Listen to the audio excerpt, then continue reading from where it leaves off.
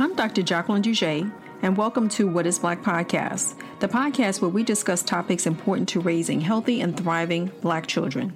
Today I'm joined by Doctors Riana Anderson and Shawn Jones. They're both psychologists, and they're also the hosts and creators of our Mental Health Minute. I say they're a media empire, right? Because they have videos and podcasts and so much more, as well as they're also researchers. Before I welcome our guests, I just also want to give a shout out to one of our episodes. Dr. Anderson joined us for, I believe, episode 2 of the podcast, where she talked about talking to kids about race. So please check that out. It's one of the most popular episodes. But I'm happy to speak with her again, as well as Dr. Jones. So welcome, Dr. Anderson and Dr. Jones. Thank you so much. Thank you. Really appreciate being here. What an honor. Oh, man. Oh, thank you. And I love your smiles. Okay. I get to see them on video. So I want to talk a little bit about your media empire. So our Mental Health Minute. I was wondering if you could share with us first about why it was important for you all to create our Mental Health Minute. Well, Jackie, let me first start off by saying, when you call it an empire, it's really hard to just let people down on that. We'll try to maintain our fabulosity. But generally speaking, Shawn and I met at a conference early on in our graduate careers. And not only did we share a lot of the same research interests, but as we started talking about the impetus of starting our Mental Health Minute, it was very clear that we both came from communities that had a lot of need, but also shared a lot of stigma about what mental health was, and a lot of reticence and concern about, do I put my business in the streets? Do I air out my dirty laundry? Like, what does that look like? And as burgeoning clinical psychologists, we both knew the importance of getting important, accurate, fun, digestible information out there. So we started the idea of our Mental Health Minute with that as really our basis. What else you got, Shawn? Yeah, I would say, first of all, nail on the head, as always, but, this is my illustrious co-host, so I expect nothing else. I think for us, again, the other important thing for us was we really, just wanted to make sure that we were able to be, relatable, to be, again, kind of fun, relevant, taking the pulse of what was going on, but again, also being able to use, again, our burgeoning and continued burgeoning and growing expertise to actually kind of distill or break apart some of the jargon that we often hear associated with mental health. So I want to go back a little bit to the minute, right? The minute to me was really significant in that our Mental Health Minute. And I just wanted you to sort of break that down, like why minute, not our mental health hour, our mental health saga, right? So yeah, I'm laughing. So I think that, Jackie, that was the first thing I'll say is anyone who actually goes and checks out our content, particularly our video content, we'll see that rarely are they actually 60 seconds. So it was certainly an aspirational notion here. But again, going back to when Riana and I first kind of envisioned this, we thought, hey, this is something that is, of course, very important. And at the same time, if you just had 1 minute, if you just had a quick bit of your day that you could take to reflect on, to think about, to take care of your mental health, what would we want to kind of impart, jam pack into those 60 seconds? And so that was the reason for a minute, this idea of something that is quick, that you can take away, that you can apply quickly, right? We know that we live in an age, right, where sometimes our attention spans aren't, going to make our mental health hour a reality, right? But we certainly felt that within a minute or 2 or 3, we could certainly whatever be able, right, to put together some information about what a therapy session might look like, or the signs and symptoms of common anxiety disorders, so that you, at the end of that, again, 60, 120, 180 seconds, right, could say, okay, I learned something and I could tell somebody about this. I could apply this and it doesn't take a lot out of your day. So that was the impetus behind the minute.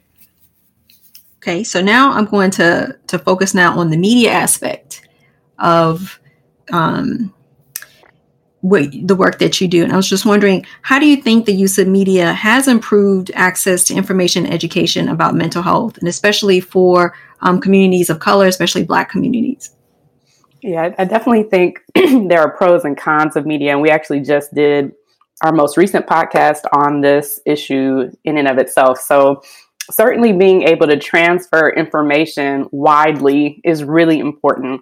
So one of the things that you mentioned early is that Shawn and I are both researchers. So we're constantly writing these journal articles that we know people in our community will never read, like facts. Not only because it's jargony than a mug, but because it costs $25 per article. Like there are some days I have to call Shawn and say, can you send me your article because I don't have access to it, right? So even people within the academy can't always get access to everything. So certainly people in the community are not getting access to most of our content. But again, even if they did, the jargon, the time that we're asking people to spend to try to get these nuggets of our information is really quite cumbersome. So this idea of getting blogs or videos or podcasts or whatever it is to people in an accessible format is something that we love, and clearly one of the reasons we started our Mental Health Minute.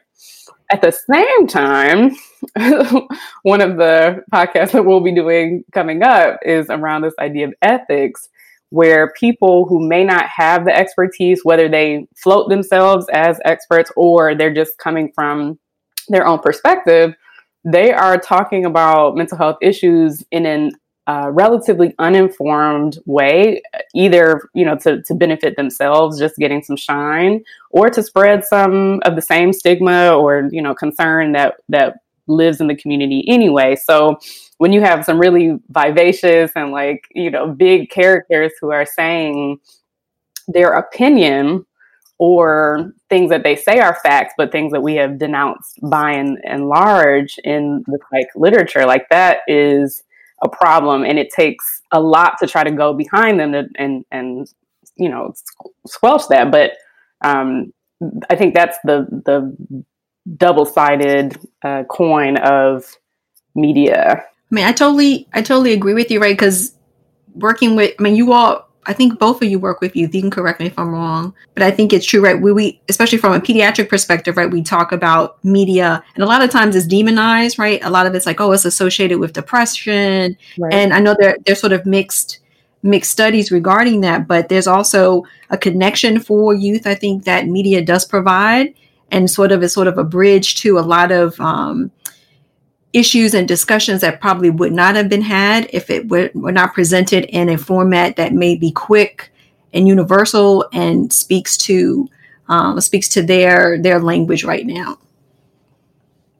Yeah, absolutely. I would say that's absolutely capturing the case in the moment. And I think the other thing that we have to recognize, right, in any of these specialized fields is that as our world continues to move forward and, become more and more socially connected, right, those of us, right, we don't want to become dinosaurs in our dissemination of information, right, because we anticipate that media is only going to continue to be, utilized in these various platforms and mediums. And so finding that balance that Ree was talking about, that kind of really balancing that kind of double-sidedness, I think really needs to be the goal of any of us who are interested in trying to educate, teach, inform, inspire youth and beyond. I love that, Shawn. Dinosaurs in our dissemination. That is a fantastic alliteration right there. And Jackie, just to give one more piece on that, I've been really shocked by that dinosaur element. Like when people tell me, people in our University of Michigan social media land, or if we're doing other podcasts, when people say, wow, you can really talk about your work in ways that other people can't, it blows my mind that our approach to disseminating our 1 hour read of a work down to a minute is so incredibly challenging for most people. But Shawn is right that if we don't continue to innovate and get with the times, like we too at one point could be potentially outdated if we can't create a one slide infographic or something like that to appeal to folks, you know? So I just wanted to kind of carry on that conversation about using media in a way to discuss mental health topics. And it's not maybe I'm prefacing this question. Okay, I'll say that 3 or 4 times. Like the issue of telehealth, right? Telepsychology, telemental health. And what are your thoughts about using that sort of technology as well to open up access to mental health services that may not have been there before as a result of not using technology before? Yeah, so I'll take a first pass at this. You know, I'm actually, in addition to the research that I do, I'm not currently myself practicing, but I am licensed. And so here at Virginia Commonwealth University, I'm actually a supervisor for some of the graduate students in our program.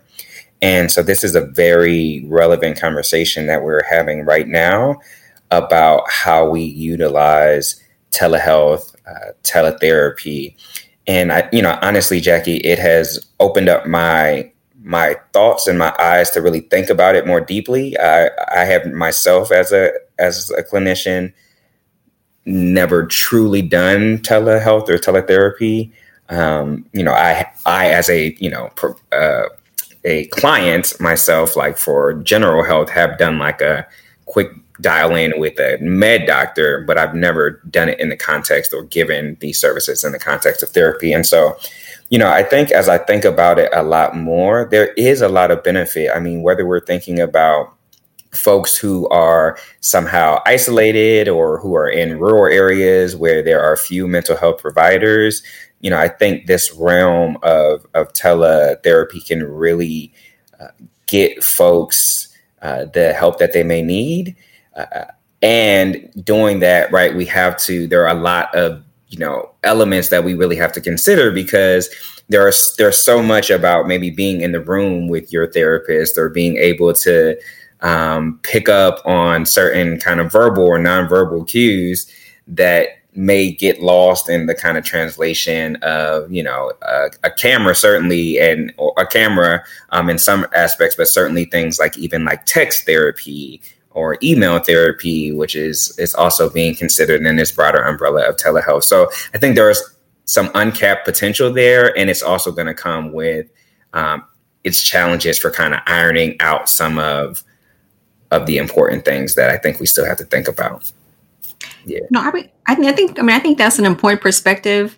Because again, on my side, right, pediatrics, I've done like one telehealth with children at a school-based wellness center. But as we talk more about some of your research interests, I've been really thinking about it lately about how right now a lot of, like, I know traditionally I didn't grow up accessing mental health services, right? Because it was taboo. It's like you don't even tell the pastor, you don't tell the priest your business, right? Coming from a immigrant family, Black family, right? Like all these different layers of identity. And I was just thinking about how your use of technology, social media, videos, podcasts opens up the realm of access and destigmatizing. But then how do we then further think about how we can utilize technology in a way that also kind of reaches communities that haven't technically been outreach to, especially knowing that we have so few physicians of color, psychologists of color, clinicians of color. Does this technology provide a face and access that wasn't there, right? So it could be a way to address health equity in some ways. So I mean, I'm just thinking out loud and processing.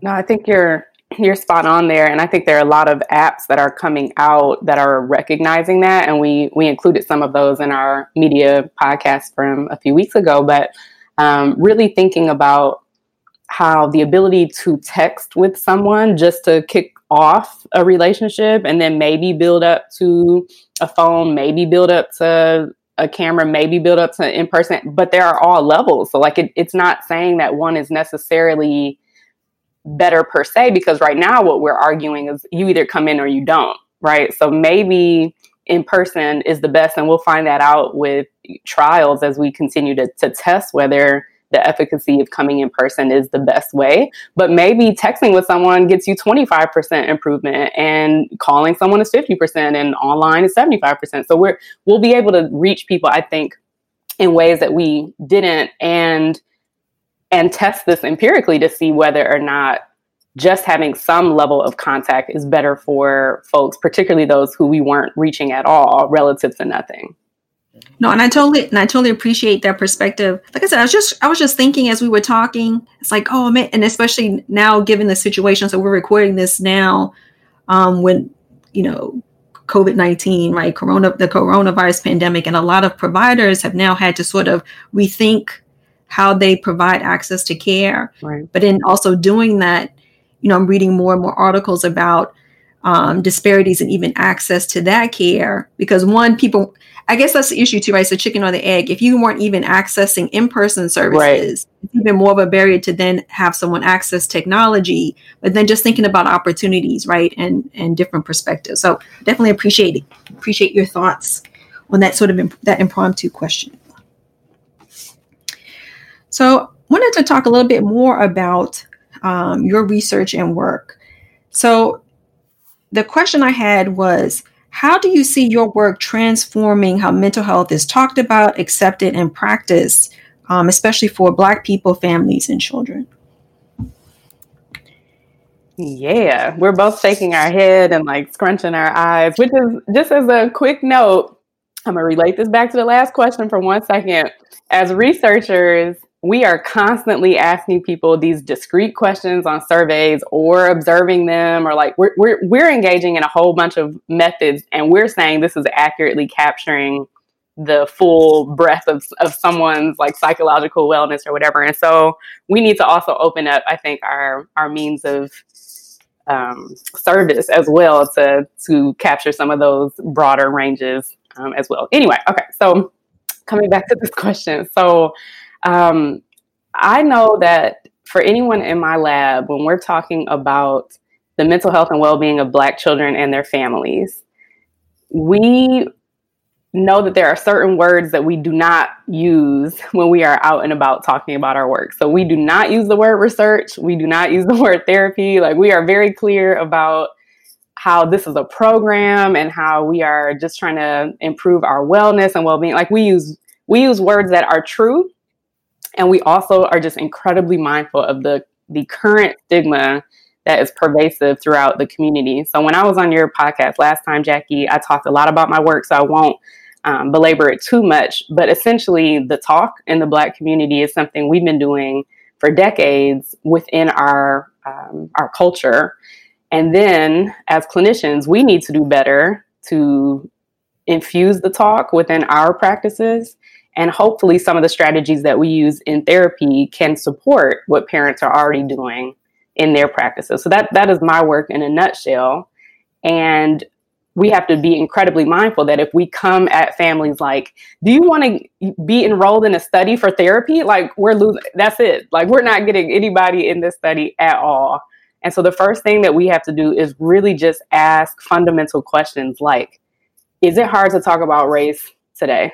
Are there a lot of things going on in the news that make you scratch your head? Do you get mad when police officers pull your kids up? Or like, we ask very fundamental questions that are part of our work, but that allow us to get to the research side of things in still a genuine way. We, of course, when we have people come into the study, we will give them all of their consent, and we would never enroll folks without indicating that it is research. I'm saying on the first point of contact, or when we're using our promotional videos or anything like that, it is really about what are the experiences of the family? How can we reach them where they are? How can we use language that they're using and not scare people away?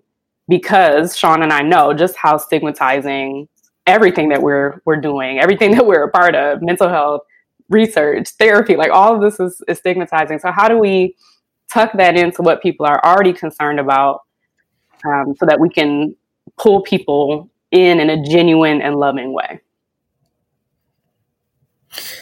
You man, and I would just add just quickly to that, to the idea of how can this also change mental health. I think part of it is also, there are some kind of silent or unknown kind of gatekeepers when we think about what counts as mental health. And so I think the importance of the work that Riana just mentioned, and my work is very similar with more of a focus on some of the kind of family dynamics and particularly looking at African-American couples, is just part of it is also being able to position some of these things about the talk or about race and racism as, hey, that's stressful. And that can get in the way of you feeling sad or you feeling nervous about your child being out, or could get in the way of you or your child having a good night's sleep, and making that connection also as well, that the work that we do, right, also is a part of health, is a part of mental health, right? I think that is also validating, right? Because there are, some folks, and Rhea and I both know this, unfortunately, all too well, that still in, the year of 2020 are still saying, is it really necessary to have these conversations? Is racial stress really a thing? Do Black folks have to worry about certain things? Like, is that a reality? And so when our research or our work can say, yes, it is. And these are the ways in which we know that this thing that you are, walking out as a family, as an individual, day by day, like there's actually kind of a whole litany of studies and research behind this that shows that this is a real thing that has real consequences. And we want to help you all, be your best selves in the context of that reality. I think that can be really powerful as well. And I definitely appreciate all the work that you're doing and the response to that question. I guess my follow-up question then is, when do you think that translation will occur, right? Because for example, it might be a difficult question, right? So the AAP, American Academy of Pediatrics, put out a policy statement on racism and its impacts on health for children and adolescents. And we have some, happy to be a co-author of that policy statement. And we have some suggestions, right? But a lot of suggestions and recommendations really are still sort of theoretical, right? And it's really hard to translate that for practice. And some of the great work that you're doing, right? I know Riana, Dr. Anderson shared some of the work she did on our podcast, working with families. When do you think that will bubble down, will trickle down, if that's the right word, to practice, for other psychologists, for other providers? Yeah. So first of all, thank you and your amazing colleagues for those recommendations and the policy initiative.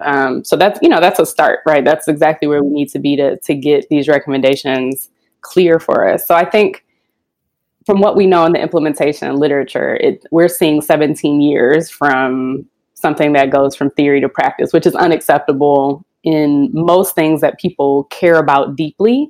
And so I'm certainly not saying that people don't care about certain things, but for me, as a 35-year-old person who really cannot wait until I'm 52 to say, let's start to chip away at racism, because at that point, another racial mechanism is going to be in play, and whatever we come up with is not going to be good enough at that time to deal with what that is. So I think that translational research, when we're talking about type 1 to type 2, and how do we get it from 0 to 17? How do we reduce this 17-year gap?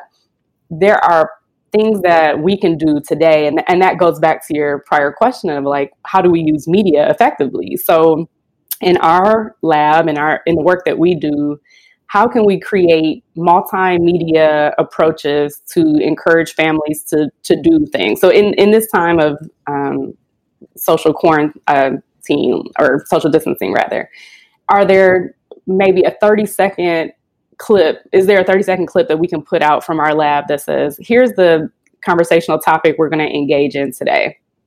Here's a nugget. Here's a piece of what we're doing. Let's try to do this in our homes today. let us know how it went for you, right? So we're starting to disseminate just bits and pieces of our work. For any paper that we put out in my lab, we challenge people to engage in it in 3 ways. So maybe that's a blog, maybe it's a video, maybe it's a podcast, maybe you go on Essence and you try to write an article about it. Like maybe you take it, but you need to break it down into 3 different hands, including your grandma, because if grandma don't understand it, nobody understand it, right? So let's get it to Granny and have her say like, oh yeah, I know what you're saying. So that for me, it's about how do we tangibly break down and up what it is that we're doing, so that if it does take a longer amount of time to say that this whole practice is efficacious or effective, that we've already been disseminating smaller chunks of it along the way. Yeah. And I think that also just speaks to, again, not that I am trying to be a revolutionary, but I think in many ways it also, to answer your question, it requires us to also, challenge or critique what we consider to be kind of gold standard. We don't obviously want to reduce the threshold right. of rigor. And we also know, right, that there are piecemeal ways, as Dr. Anderson just talked about. There are other ways beyond the multi-million-dollar bell and whistle way to kind of translate research. And so I think also having folks who are, again, quote unquote, gatekeepers of knowledge and of translation being amenable and open to taking, what we know and translating it in some kind of novel ways, and not always needing to wait for did this go through the super extra ultra rigor? Like, okay, that's going to take 17 years and we may not have that. But in the meanwhile, here are the things we can do. That also requires a kind of reconceptualization when we think about translational research and work. So just a quick follow-up question as I was listening to you, Dr. Jones, is the fact that we have traditional models for research predicated and built on a white normative, educational structure, right? So in some ways, I feel like, right, you want to be a revolutionary. I think I say go for it, right? Because we know that the current context, right, the current historical educational, that's why there's so few, I think, providers of color, right? There are systems that are set up. So there's got to be a way, I think, to work within a system, work outside a system, to not dismantle it, disrupt it. I mean, in some instances, you may need to dismantle it, right? So I applaud the work that you're doing because, again, like you said, 17 years to end racism, or to even, unpack the stress, the toxic stress of racism and the consequences of that, I think is too long. Mm-hmm. So thank you for being revolutionary, right? But I know you also have your, institutions. I have my institutions as well, and thank you for your service. So that's all I'll say about that. Much appreciated. So I just wanted to transition a little bit to sort of what we're talking about, right? Some of your revolutionary acts, right? In the sense of, I recently saw that you hosted a webinar, mentoring webinar, right? The Authentic, Agentic, and Afrocentric webinar. And I was just wondering if that's also part of your empire as well, right? Are you trying to help the pipeline, right? By doing initiatives like those webinars? And then how does that work ultimately address mental health needs? Yeah. So first of all, we appreciate that recognition, that shout out. I would say absolutely. I mean, honestly, speaking for myself, and then I will give obviously Dr. Anderson her opportunity to speak for herself. The whole reason that I am where I am at today, Jackie, myself, even, like you just said, working within a given institution within the academy, is to help do my part to whatever capacity that I can to increase the pipeline, to improve the number of researchers who are Black and brown, of clinicians who are Black and brown, of folks who have policy orientations who are Black and brown, folks who consider themselves scholar activists who are Black and brown, right, to be able to be in those spaces, right, to say, hey, your voice, your contributions, we need you, right, which was a big part of that given webinar, is like trying to break down some strategies to navigate this very interesting set of politics that can sometimes happen within institutions as you're trying to basically obtain, fire. I often think about kind of like for thinking mythology, like a Prometheus sort of kind of model, right? We're trying to teach folks to kind of go and steal fire from the quote unquote gods to bring it back to the people. And so how can we support folks? And I think that webinar and our continued expansion of trying to support the next generations is in service of that. How can we help support you while you go and get that fire, right? And then bring the fire back to the folks to set this whole thing up and, and make it great, set this whole thing ablaze. So I think that is certainly something that is near and dear to our hearts. Oh, you want me to follow that up? Oh, okay. Thanks, Shawn. So the two thoughts that I'm having about this are, if you do family-based work and you learn about generational status and what happens to the third generation of folks, like you learn a lot about the third generation, and then you learn about the generation that comes after that and like the revolution. So it's a really interesting thing if you just kind of think about time and you think about when movements occur and like when folks start to rebel and start to say like, nah, like this ain't it. It's really after this third generation, because people start to, they tend to assimilate into culture after a while. And once assimilation happens, that's where you see everybody's ignorance just pop out. Like, no, people are not the same. People are not treated equally. Like that is when people see the rage and the frustration and they try to act against rage against the machine, right? So within psychology, like we've been innovating for 3 generations. We actually see growth in Black psychology that bucks the system of assimilation and acculturation. Like it really goes against what we know about the more time people spend in a certain place, or the more generations you have within a community, like a culture that people are getting used to it. Like our generation, our third generation here in Black psychology is like, nah, like absolutely not. Like y'all have figured out that Blackness is associated with these things. And then the next generation figured out it was really discrimination. And then people found out mediators and moderators.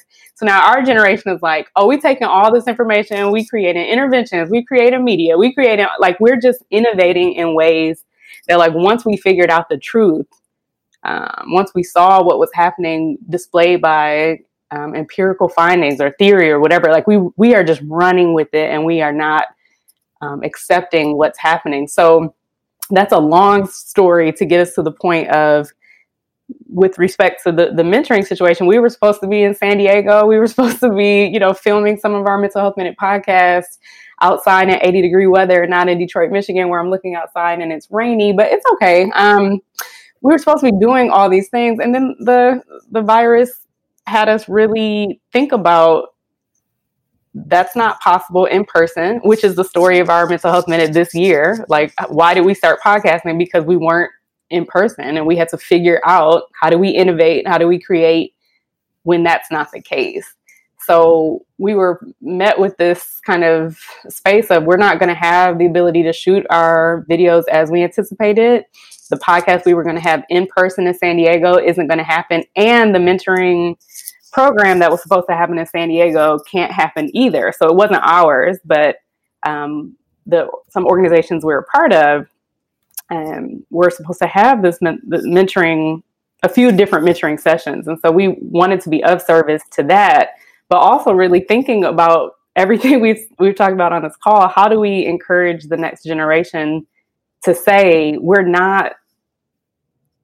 we don't have to fit within this Eurocentric lens. We don't have to think of the academy in this traditional way. We've got so much knowledge and we're only growing and building. Like, how can we take all these things and put it in an hour chat, which ended up going quite a bit after, and we still, are responding to emails and stuff about it. So how do we give space, voice, time, energy when we don't have the traditional means of doing it? And that's how all that came together for the webinar. I'd like to thank Dr. Jones and Dr. Anderson for joining us today on What is Black podcast. Please check out our Mental Health Minute. They're on the web at ourmhm.com. Also, you can listen to their podcast on Apple Podcast, and they're on Instagram at ourmhm, our Mental Health Minute. Thanks for joining us this week on What is Black podcast. You can follow us on Instagram, Twitter, and Facebook. And for more information about the podcast, our blogs, and subscribe to our upcoming newsletter, go to our website at whatisblack.co. As always, subscribe to the show to catch every new episode. And don't forget to leave us a review so we can continue to bring you fresh content. Until next time, thank you for listening.